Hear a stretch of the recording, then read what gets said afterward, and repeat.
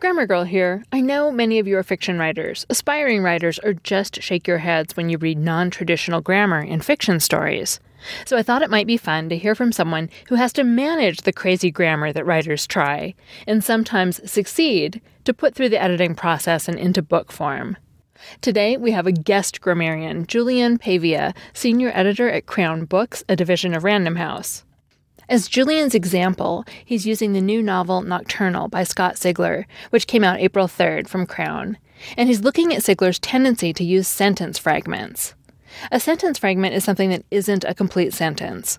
Often sentence fragments are missing the subject that would be present in a sentence, but they can also be missing the predicate. Here's what Julian wrote, starting with the opening lines of Sigler's new book. "You're not welcome here, Paul." Most places in the world, a statement like that sounded normal, unfriendly perhaps, but still common, still acceptable. Most places, but not at a Catholic church. If you're like me, it's perfectly clear to you what Scott is saying here. Granted, the lines have a certain clipped cadence that may not be everyone's stylistic cup of tea, but they make sense, and Scott's conveying information efficiently, getting a lot across in relatively few words. But there's always a catch, and the catch here is that apart from the line of dialogue, there's not a single, quote, real sentence in that excerpt. And this example is hardly an outlier. Fiction writers brutalize the rules of grammar on a regular basis. Fragmenting in particular is a useful device, in part because, if wielded properly, it can let an author get across information more economically than would be possible with proper grammar, with no loss of clarity. But sometimes we have to stop the madness. Here's another example of fragmenting from Nocturnal, this time something that didn't survive to the final draft. Echoing gunfire from above. Pookie looked in that direction and saw something amazing. A man leaping off the cavern's ledge, rising up, then arcing down, his legs bicycling beneath him. This kind of fragmenting is a regular bone of contention for Scott and me. He likes to convey his action descriptions by machine-gunning fragments at us.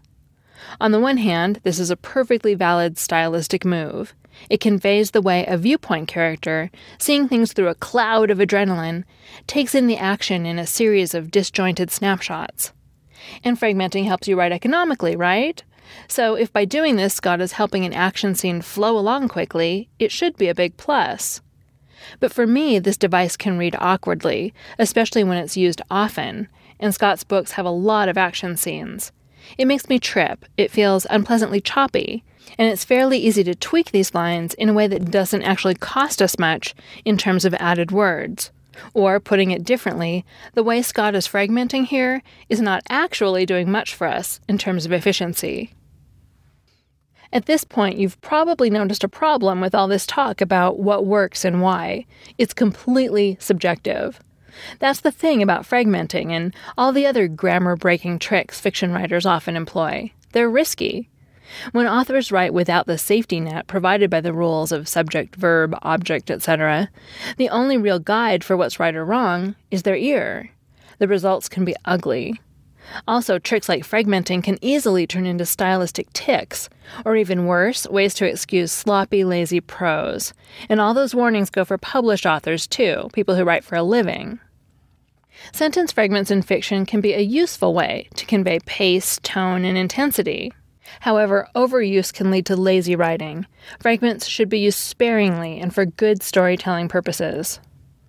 We amateurs should be cautious about trying this stuff at home, which is why I always use complete sentences in my own writing. That's the end of Julian's section, but I want to add one summary note myself.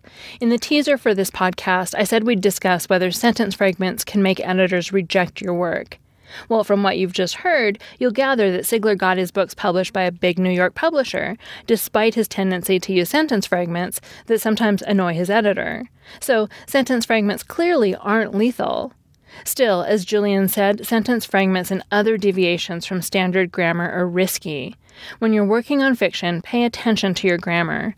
If you're breaking rules, make sure it's because it's necessary and add something. Don't break rules just because it's easier or you actually don't know the rules.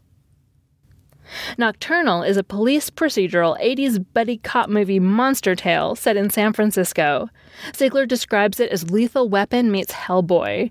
Read more about the story at scottsigler.com/nocturnal. That's scottsigler.com/nocturnal, and thanks to Jillian for writing this episode.